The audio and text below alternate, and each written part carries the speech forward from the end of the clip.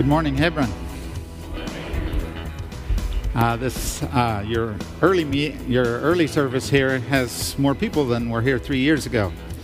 It's I think you had just started it not very long before, and not too many had yet chosen to come to the early service. But I see there's a bunch of you. It's really a privilege for us to be here this morning, and your folks have really done their best to make us feel at home, even by letting me sit down to teach. Normally, my style is to sit on the floor, leaning up against the wall with, maybe 5, 10, 15 people in the room, and we do things in discussion style. So they've done the best they could under these circumstances to at least give me a seat. So thank you. I was really encouraged with that last song. And what really encouraged me is if we believe what we were singing, and I believe we do, there's just the whole core of our inner being is lined up with what God wants it to be, and what He wants. And that's going to be somewhat what I want to talk about today.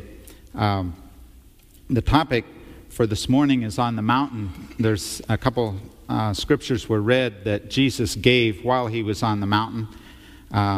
His last time on the mountain before He left His disciples and went up to be with His Heavenly Father. And it's always good to really focus on the last words people say. It's the thing that's really on their heart. And in Matthew, the focus of those parts of His words were what we are to do, which is to go out, to disciple nations, beginning where we are and move to every corner of the earth. And it's been our privilege to be part of that and to see that drawing of a nation of people to the Lord Jesus Christ. And then in Acts, there was a little bit more of the how-to. And the how-to really focused on, don't go out and do it on your own. Wait here until the Holy Spirit comes. And the Father sends the Holy Spirit to you to be within you. If we were to go out on our own power and try to see the world evangelized, to see the world drawn to the Lord, it wouldn't work. And we can see in the lives of people like Peter, who, when he was not yet given the Holy Spirit in residence in his life, he was confident that he could be a good disciple, that he would not depart from Jesus, that he would not abandon him, and yet he's the one who denied Jesus 3 times, even when he was warned. And yet afterwards, we see Peter, having received the Holy Spirit in the book of Acts, he is threatened with death. And he says, you guys, he's speaking to the Sanhedrin. The Sanhedrin would be not only the religious body, but they were equivalent to Congress or something like that. They were the lawmakers in Israel. They were the supreme body of authority in the land of Israel. And they were grilling him, and they said, you cannot speak anymore. And he says, you decide for yourselves what you think is right, but as for me, I'm going to keep talking about the Lord. And he was in prison more than once. And finally, at the end of his life, he was crucified. And he was willing to do that because of having the Holy Spirit living within him. And I know you've been hearing some messages on the Holy Spirit and His ministry in our lives. And I was just chatting with Doug last night and saying, as we've been translating epistles now for the last few years, it's incredible to see the number of places where the ministry of the Holy Spirit is brought up, and it's always just a little bit different. One time He's praying for us. One time He's helping us to have gifts and abilities. One time He is assuring us that we are really God's children. One time He is assuring us of our position, our place in the body of Christ. And there's just all these different aspects to the ministry of the Holy Spirit in our lives. And we've been privileged to see what happens as the gospel goes out to the Pride people and see some of the changes in their lives. And one of the first things that happens that we've observed in a Pride person when they come to know the Lord is that they lose their fear. Pride people live in fear of spirits. There's all sorts of spirits they believe are around them, and there are evil spirits all around them. They're invisible. They don't know how to avoid getting hurt by these spirits, and they don't know what spirits are doing and what's happening by natural causes. They can't tell. And so everything is attributed to evil spirits. I remember an amusing incident to me came up. I was studying the Bible. It was early in the morning. It was just turned light, and neighbors came running up and told me to come and look at our neighbors who lived next door. They had a few pigs, and they had a sow that had given birth, and one of them was a Siamese pig, if you will. It had 8 legs, 4 ears, just one nose, but it was very unusual. And there were several responses to this. My response was, let's pickle this thing and send it off to the university, and they can put it on their shelf, and as an unusual specimen. But the Pride people were terrified. They're thinking, we got to get the spirit doctor. We got to do some ceremonies. We have to sacrifice something so that our wives don't start having 8-legged children or whatever. They thought this thing was contagious because it would only be caused in their worldview by a spirit who had something against them. And so they wanted to get things back to right again and see that problem taken care of. But the one who won out in the situation was a woman who lived at the edge of the village. She was a wholesaler, a middleman type person that always had an eye out for making money. And she came over right away. She bought the pig, put it in her freezer. She had a fridge. And she would allow people for a fee to come and look at that pig and look at those strange numbers of ears and legs so that they could think of good numbers to play the lottery. And so, yeah, economics went out. Money talks. But anyway, the worldview is such that there's a lot of fear. And I just think so many times a Pride person newly coming to know the Lord, and the first thing that literally evaporates in their life is this fear of evil spirits. And no one tells them, you don't need to be afraid of evil spirits now. They just aren't. And the thing that's happened is in their core, in their worldview, the way they understand things to be, they understand now God is the one who is ruling. God is good. Spirits are beings that we can't see, but they've been condemned. They've been evicted from heaven. They are subservient to God. God is the authority. And so they're not afraid. They're not afraid of the little guy. They used to perceive them as the big guy, but now these are little people in their sight because God is the one who's in authority. And they belong to Jesus Christ, and so these beings have no authority over them. And it's just tremendous to see that first initial escape out of that fear. And that's often the thing that draws someone else to be interested. I remember when we first went to Knife Creek, and there were a few believers that went along with us. And no wrist strings. They didn't tie their wrists anymore. And people were amazed. What? You don't tie your wrists anymore? How do you live? How do you survive? And they were able to share their testimony that they belonged to Jesus Christ, and they didn't need to do that. And this spoke to people. And we just praise the Lord for it.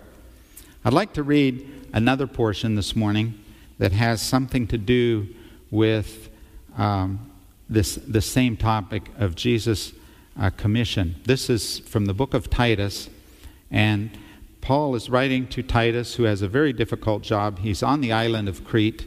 There's many churches there by now, or at least several. We don't know how many. And there's problems in them. There's people teaching things that are not true. There's people teaching for their own economic benefit and things like that. And so I'd like to just read, I think I won't read the whole 4 that's in there. I'll just read 1 and 2. This letter is from Paul, a slave of God and an apostle of Jesus Christ.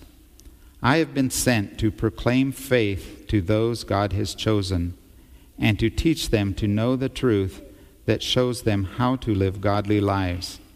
This truth gives them confidence that they have eternal life, which God, who does not lie, promised them before the world began. So Paul is saying what his message is. His message is to teach a body of truth, and the purpose is that people live godly lives. When we were translating this passage, I had a hard time with it because my helpers, as I would read it to them and have them try to give it back to me in their own words, they would always change something. Here it says, I've been sent to proclaim faith to those God has chosen and teach them to know the truth that shows them how to live godly lives. To show them the truth that enables them to live godly lives. They wanted to say, teach them to live godly. And his main message isn't be godly. His message is, here's some truth about God. Here's some truth about Jesus Christ. Here's some truth about yourselves. And when people appropriate that truth to themselves, when they understand who God is and what God has done and what Jesus Christ has done and who the Holy Spirit is and stuff, and there's a lot we could say about that, they are able to live godly lives. Living a godly life is based on a perception of reality. You know, what is really true. We were at a workshop some time ago, and they had up on the screen these 4 circles, and on the outside circle was activities and institutions and things people do. And oftentimes our reaction is we want to change what people are doing. And sometimes this is true with us and our children, and we do have to do that as we raise children. We do have to correct behavior. We do have to train behavior. But we want to look beyond that because these things that people do are motivated by values inside, things that they hold dear and true. For instance, some U.S. agricultural people went into Laos, it's across the border from us, and they taught people agriculture methods that allowed them to grow twice as much rice as they currently were growing. The Lao people were very appreciative. They learned the new methods, and they planted half as much rice, because half enough was enough to live on. And the Americans thought they were going to boost the economy and raise the standard of living, but they didn't, because there was a big value there that people had, which is take it easy, and enough is enough. And so they would plant half their acreage and still get by. There was a value there working that the agriculture workers didn't know about. And often as we want to teach behavioral things, there's something else going on underneath that we're not seeing, and that's values. But even these values, there's another layer down under there, which is people's worldview. What do they really understand to be reality?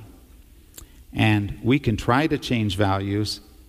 We can try to say you should value this, you shouldn't value that. For instance, in the way we spend our money, you know, we can try to instill good values in people about how we handle our finances and so on. But if the underlying core is, I'm the most important, I don't have any authority above myself, we're not going to get very far.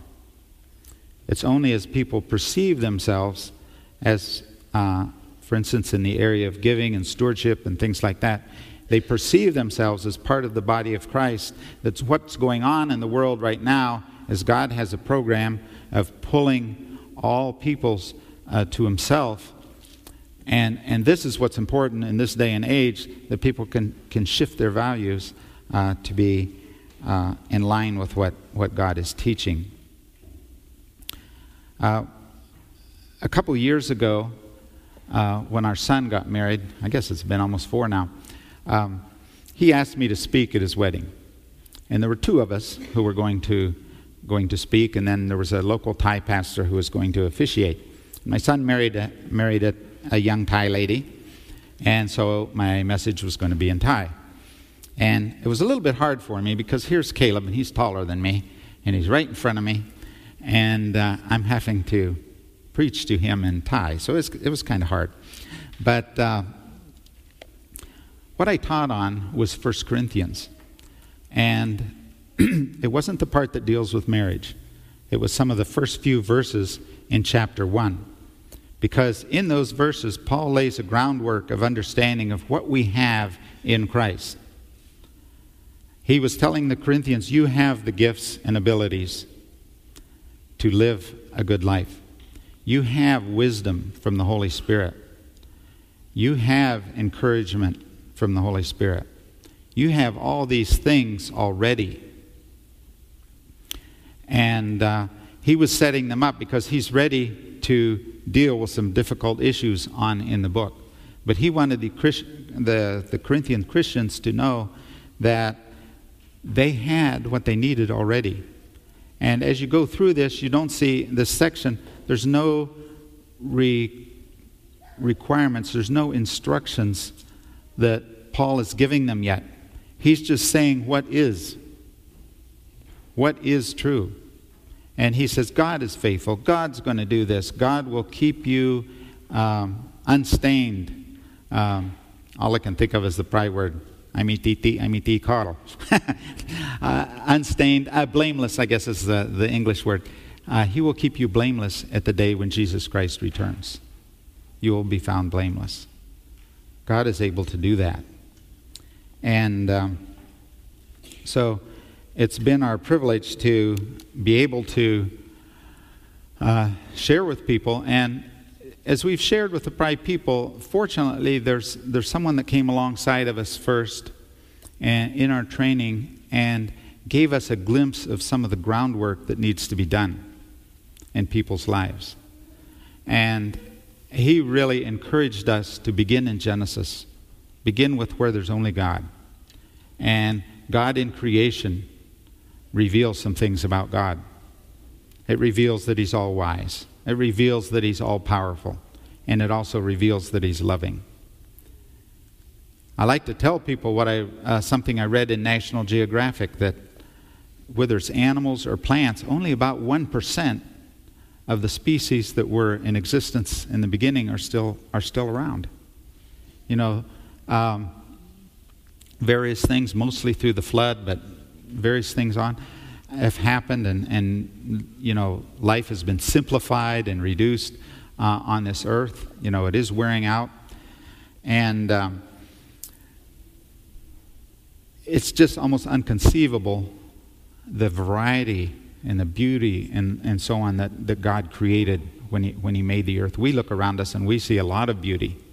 Fran and I just so enjoy driving through Pittsburgh because you're never out of the woods. You know, there's nowhere in this big city you can plant lettuce or tulips and have much confidence that the deer won't eat them. You know, you guys live in a beautiful city. But still, it is even fantastically more beautiful when he created it. God loves us. God is creative. God is artistic.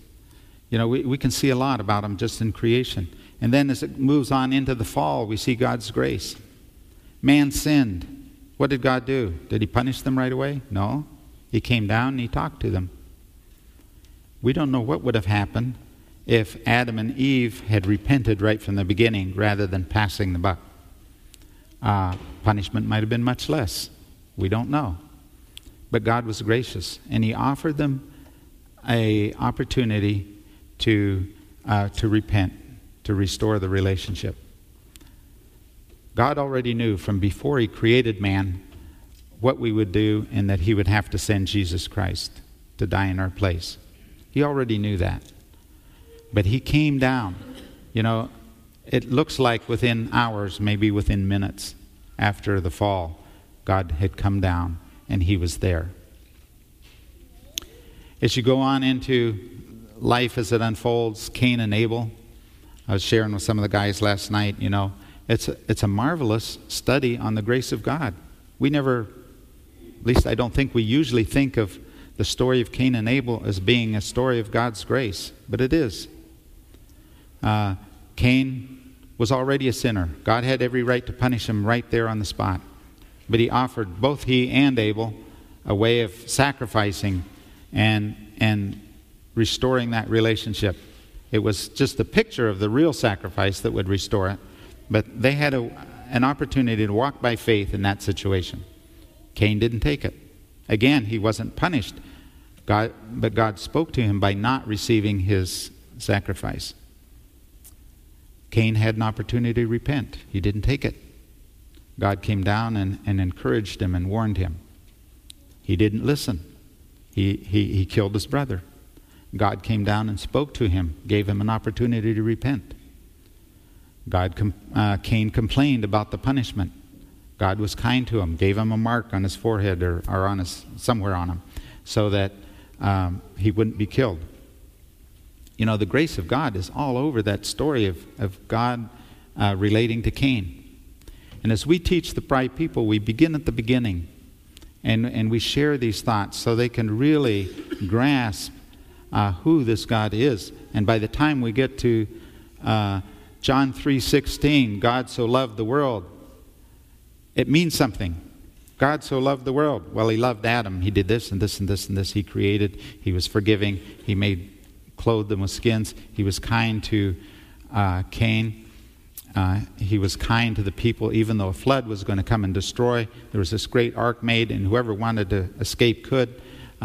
He was gracious to Abraham.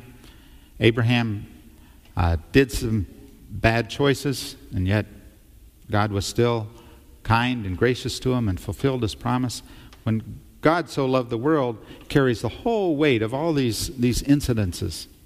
It's not just a word, and people have to think what that means. No, what that means has already been demonstrated time and time and time again by the time they get to it. And they're able, at the core of their being, to perceive themselves in a different way, to perceive God in a different way, and really understand God's salvation. And we really praise God that we were encouraged to teach the Word thoroughly from the beginning. And one thing I would like to encourage us, the topic today was going out into the world and trusting the Holy Spirit to enable us to minister to this world, to enable us to work in people's lives. But all of us have a ministry in our own families. Some of us have young children that we're training. Some of us have older children that we're training. Some of us have grandchildren or even great-grandchildren. And we have an opportunity to minister right in our own little circle of families. And let's not focus overly on behavior, but to really be sensitive to what people need. Where are they at in reality? Fran was just sharing with me. She was online looking at a group called Summit yesterday. And Summit is an organization which has seminars for young people who are headed off to college to really acquaint them well with the world, with the biblical worldview, and to contrast it with the secular worldview that they're going to hit in many institutions of higher learning. And it's disappointing that many children whose parents are godly are not going along, and with that they're not putting their faith in Jesus Christ. And sometimes it's because we may have been kind, we may have been loving, and we're reaching their hearts, but we haven't really reached their minds. And as we as we continue to minister in whatever circle we are, let's always keep in mind that, what's underneath? Where are we really at? What is the Holy Spirit really wanting to do in a person's life? I just want to encourage us along those lines. I have one little story I'd like to just share. How there was a girl. Her name is Mai. She lived in the village of Knife Creek, and she professed to believe. She was baptized several years ago, but she kind of just fell off the radar. She wouldn't come to any meetings. She went away to work in the city. And some time ago, she got married, and her husband was being unfaithful. And she started calling us. She called me. She called some of the women who were in Knife Creek there. Everybody has cell phones now in Thailand too. And I got really tired of it after a while, because she would call and whine, and we would always encourage her, or try to encourage her, that the Lord has something in this for you. What you really need is to know the Lord. And she got this from everyone. It was pretty consistent. The body of Christ answered her the same way. One day, I get this phone call. We're right in the middle of a translation session. And I look at it and it says, Mai. Oh boy. Flip it open and start talking. There she is, just totally excited. Hey, oh Dave, I'm so excited. I'm thankful that all these troubles happened to me, because now I know the Lord. If I hadn't had these troubles, I would never have really come to know the Lord. And she was just totally excited. And she came home to her own village. She started spending time with another believer who really discipled her every evening. And it's just amazing to see the transformation. And all these things were happening. There was a little bit of a foundation of God's Word, but the Holy Spirit hadn't left her alone. And troubles came into her life. But the Holy Spirit used those to bring her into a knowledge of Himself. And we have a lot of tough situations. I know you all do. They're economic, they're tragedies, there are just hardships of various kinds, health issues. We all have troubles. And yet the Holy Spirit is there. And let us be looking to Him as we go through life and meet its challenges, and as we take our place, find our place, and take our place in where the Lord's leading us. Thank you.